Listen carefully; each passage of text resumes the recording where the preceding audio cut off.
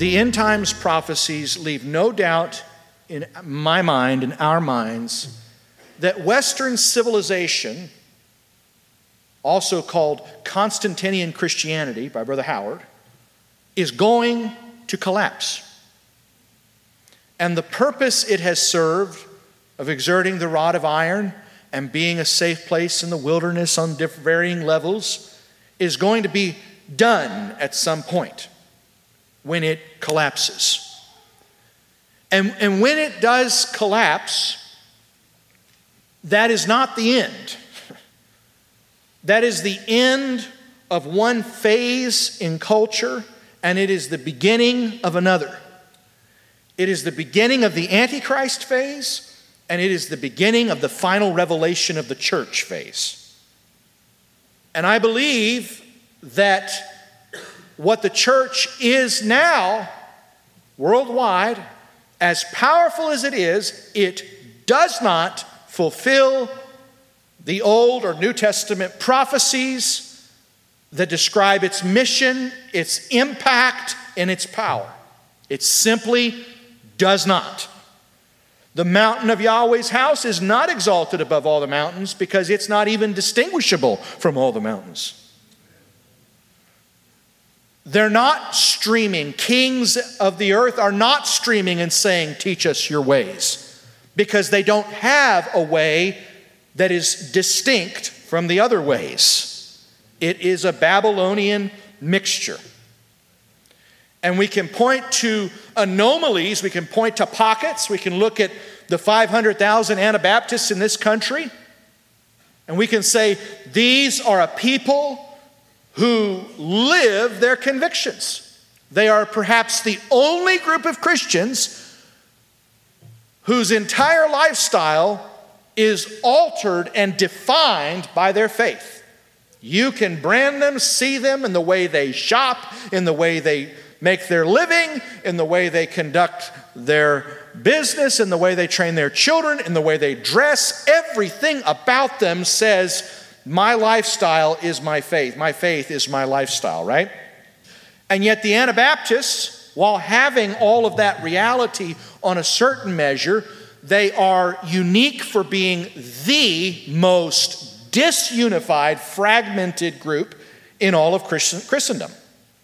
They will split every 120 people and create a new Ordnung and disfellowship you because you've got a white cap on your buggy and I've got a black cap.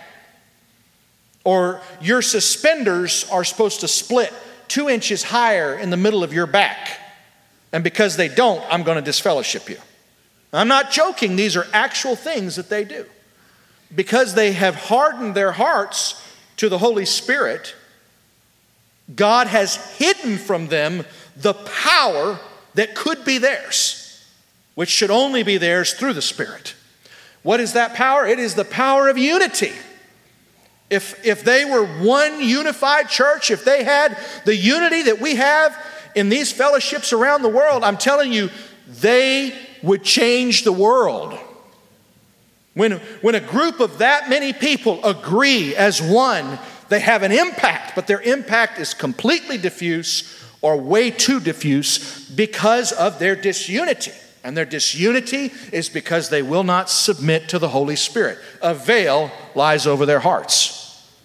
So now we can look at the Pentecostals and we can say, but Lord, they have received the Spirit. Yes, and they, like to some degree, like the evangelicals, the charismatic movement has made faith completely metaphysical, completely internal. It has no impact on their life.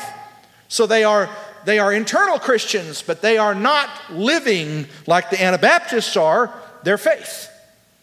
So the Anabaptists have the lifestyle, but they don't have the Spirit. The Pentecostals have the Spirit, but they don't have the lifestyle. They don't have the commitment. They don't have the separation from the world.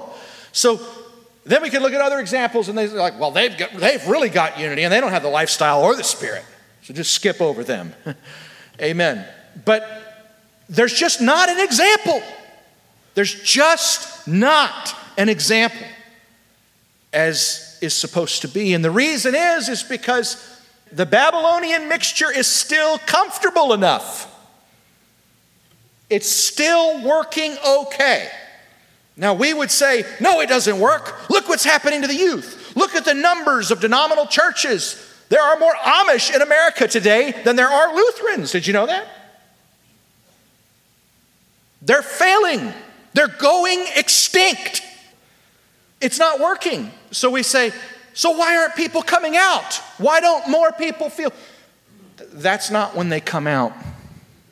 They come out when Pharaoh doubles their workload and multiplies their troubles. And so I said, what is good for the church is bad for the world, and what is bad for the world is often good for the church, because it's tearing down a belief system, a trust system that is false. And one of these days, they're going to no longer turn to the one who struck them, but they're going to turn to the one who died for them. So the church is not ready. But when Western civilization collapses, the church is going to be ready. And I believe that the shifts that we have seen take place, even among the recent administrations and the COVID pandemic in America, are signs and wonders and shifts completely. If you think of left and right in America, you could almost think of it as Judah and Samaria. And Samaria, they've always been off the cliff. They've always had Antichrist at their head. They've always envisioned man as a savior God for all the problems of the world. But something has changed in the last 10 years. Something has changed since 2016. Christians have said to the bramble, rule over us. And so the change has occurred both on the right and on the left.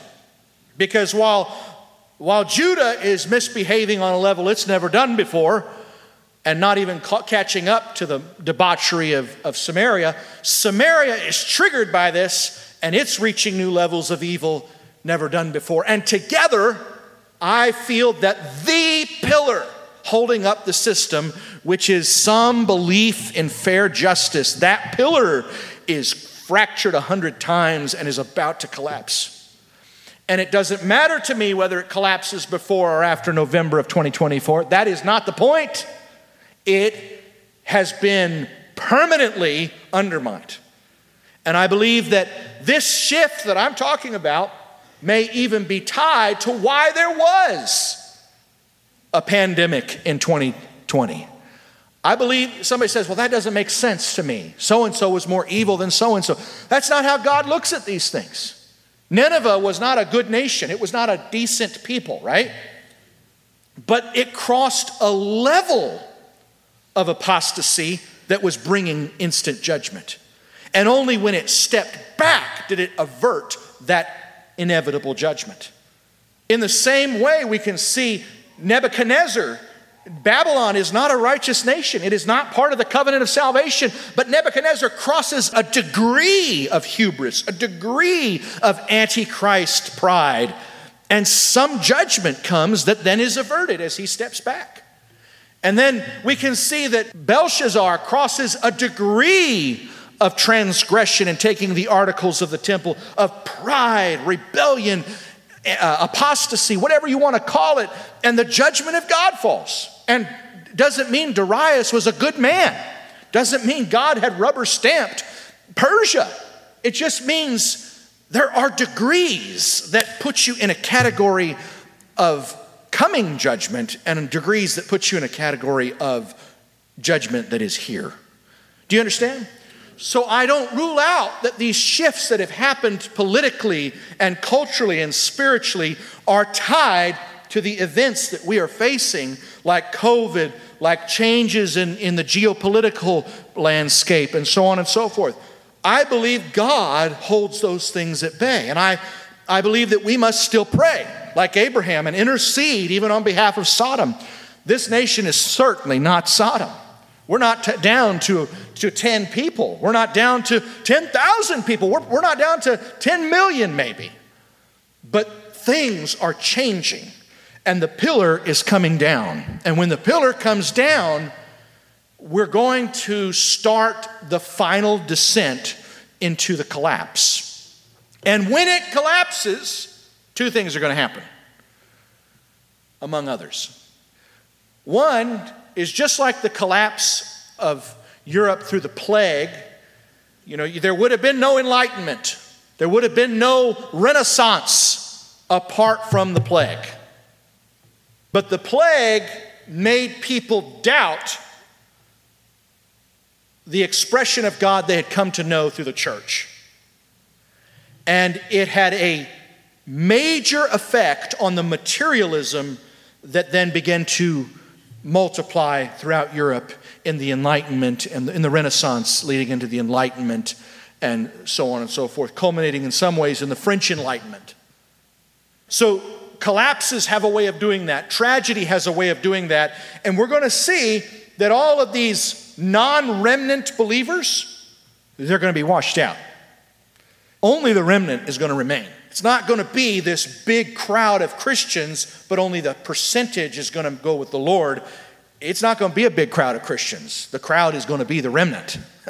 And the Lord will do a sifting process, but there's going to be a weeding that happens. And they're just going to give up. And they're going to blame. If the right is part of the collapse, they're going to blame Christians for part of what happened. They're going to blame nationalistic right-wingers like they are right now for January 6th. And because they're blind, they're going to do things like Israel often did that only made matters worse. Like when he gouged out the eyes of King Jehoiakim and his sons because they would not submit to the yoke of political domination that God had decreed on them. Do you understand? So we're going to see a big change. Christianity is going to take a big hit, and that's a great thing. That is a fabulous thing. And statism is going to get a restart. And we don't have any clue what that really looks like. We imagine that we already live in a post-Christian culture, and that is baloney. We live in a culture where aspects are already post-Christian. But the influence of Christendom on the legal system, on the economic system, on the social fabric of this nation cannot be underestimated. It is still a very powerful influence in this culture. And even in Europe, it's still there. Because they would, in effect, have to do a hard restart and go back to the beginning under totally different premises and get Moses and Jesus out of the picture. And that's what we're going to start on. I don't know that people are even going to look at democracy like we look at it today. I truly don't. Because what democracy is a way to safeguard against the danger of impious power. But when man has made a god of his corporate intelligence in the form of artificial intelligence, there will be a level of trust that we have not seen toward government, but which we have already accustomed ourselves regarding expertise and science. So the adulation and trust that we give to medicine and science as a category will now belong to government. Populations may likely find voting for their government as silly as voting for their doctor. They're going to act like it's simply a matter of truth, and the trustworthiness of individuals has been completely solved by the intelligence of artificial intelligence of the corporate mind. So I believe the day is going to come when our crimes are adjudicated by AI, when our medicine is administered by AI, where hard decisions and wars are conducted by AI. I truly do. I don't think that that's crazy. I think that's absolutely inevitable. And that's going to be the basis for the new order that replaces the various states and empires that we know today. And it won't all happen at once, but there will be massive contractions where it happens regionally and in swaths at the same time. Does that make sense? And I believe that when this happens, the remnant is going to wake up. They are not going to sleep. You say, but I think 90%. Well, you're describing those who are not the remnant. They're not saved, and they're not going to be saved. But there are 10% or more, maybe 20, I don't know. There is a contingent of Christianity. They will not go along with it. They would rather die. And the only reason they have capitulated thus far is because it's mystery Babylon. And if they saw their complicity now, they wouldn't be complicit. They're complicit because they're blind. That's what Revelation teaches us. And when the blindness is stripped away and they see what was behind the mask all along, they're going to opt out.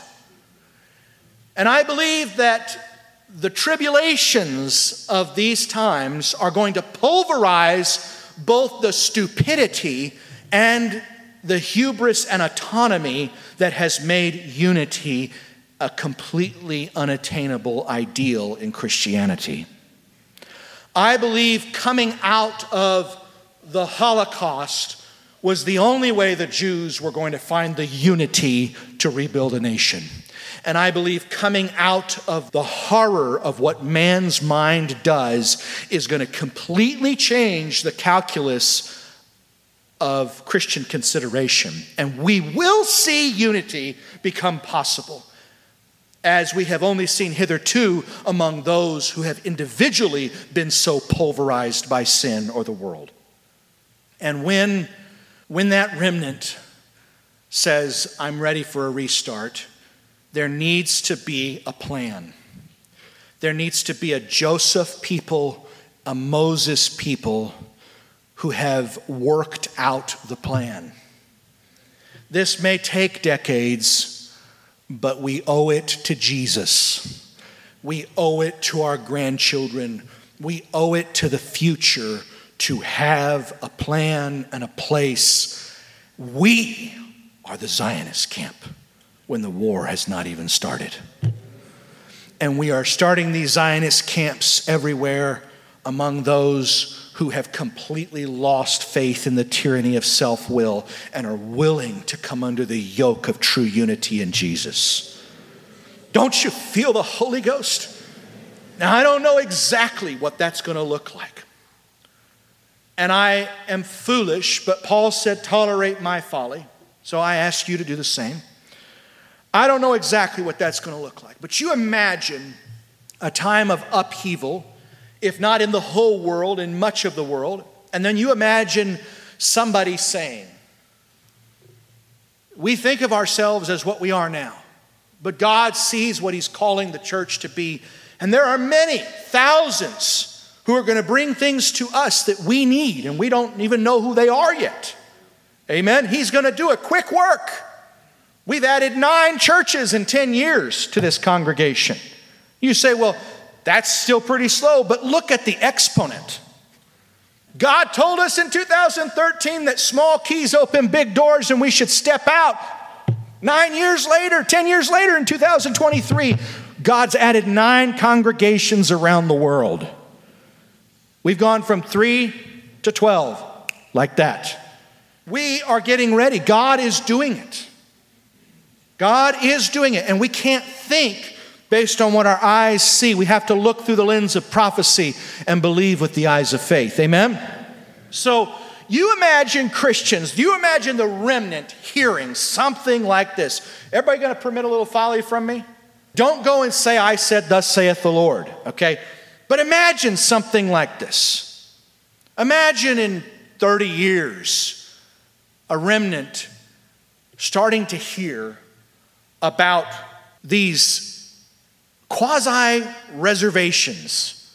Maybe there's one in Madagascar, and maybe there's one in India, and one in Thailand, and 3 in South America, and 1 in Canada, and multiple ones where Christians are coming together on 800,000 acres, 400,000, who knows how much. And they are saying, the only power we will exert is the power of exile of the gate. But we are going to have these standards regarding business, these standards regarding schooling, these standards regarding caring for those among us, these standards regarding honesty, these standards regarding ethics. And there would be varying levels. There would be covenant members who had a voice in decisions, and there would be affiliate members who were in process, or just Christians of sufficient integrity and character. Let's imagine that there were 6 million people in places like this, maybe in 3 dozen places like this around the world. What would that be? What would that be? With even the fruit that we have attained, which is not enough, what would that be? This is what could be different about the schooling of your children. This is what could be different about your health care. This is what could be different about your food security. This is what could be different about your entertainment. This is what could be different about your culture. The remnant would look at that like the covered wagon travelers looked at Oregon country. They would get in their wagons and go. They would say, there is no place for me in this world. Pharaoh has driven me out. Let me find a place among my brothers. They are going to come to you from east and west. They're going to come on their camel trains, and the mountain of Yahweh's house is going to be exalted. And it's not going to be another organization, and it's not going to be a political nation. It's going to be a holy nation, a royal priesthood. We'll let the host nation take a flat tax and negotiate all the political garbage that we don't have to be involved in. But we'll say to those host nations, we're going to bring food security to your nation. We're going to bring employment. We're going to bring jobs. We're going to bring decent people. We're going to bring tourism if you give us this spot. You see, I'm just being foolish. I told you that. And you can laugh at me. But I'm willing to be foolish in order to get you to make your mind go burp, burp. And if your mind's burping, I'm happy. You've got to see this bigger than we've imagined. When I say bigger, I don't mean numbers. That's not the point. We just have to envision something that can fulfill what was anticipated in these prophecies. Hallelujah. And I believe we are one of, if not the, Zionist camp. And God has made of us 12.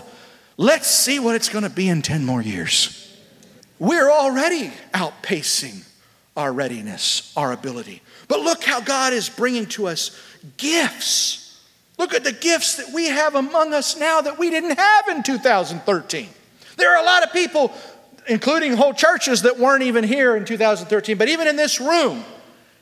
And there are congregations around the world the entire congregation would raise their hand. You see, God's given us a lot, and He's going to bring these networks and this alliance with the body of Christ. Amen. Send us the bruised, Lord. Send us the disaffected. Remember those who came to David, who went to him up in the mountains, in the caves, who were disaffected, who were bruised, who had already been shattered. Send us those whom life and the world and sin has prematurely put through the persecution individually, and we will link arms and walk under the yoke of Yahweh. Amen. His yoke is easy and His burden is light. Amen. And who are we? We're Joseph. And when are we living? We are not living in the years of trouble. We are living in the years of plenty. But we need to anticipate what is coming. And we need to have the patterns in place. We need to solve the problems, streamline the solutions. We need to stretch out the tent pegs of our dwelling. Hallelujah. This is what God has called us to. Has God called us to a great salvation?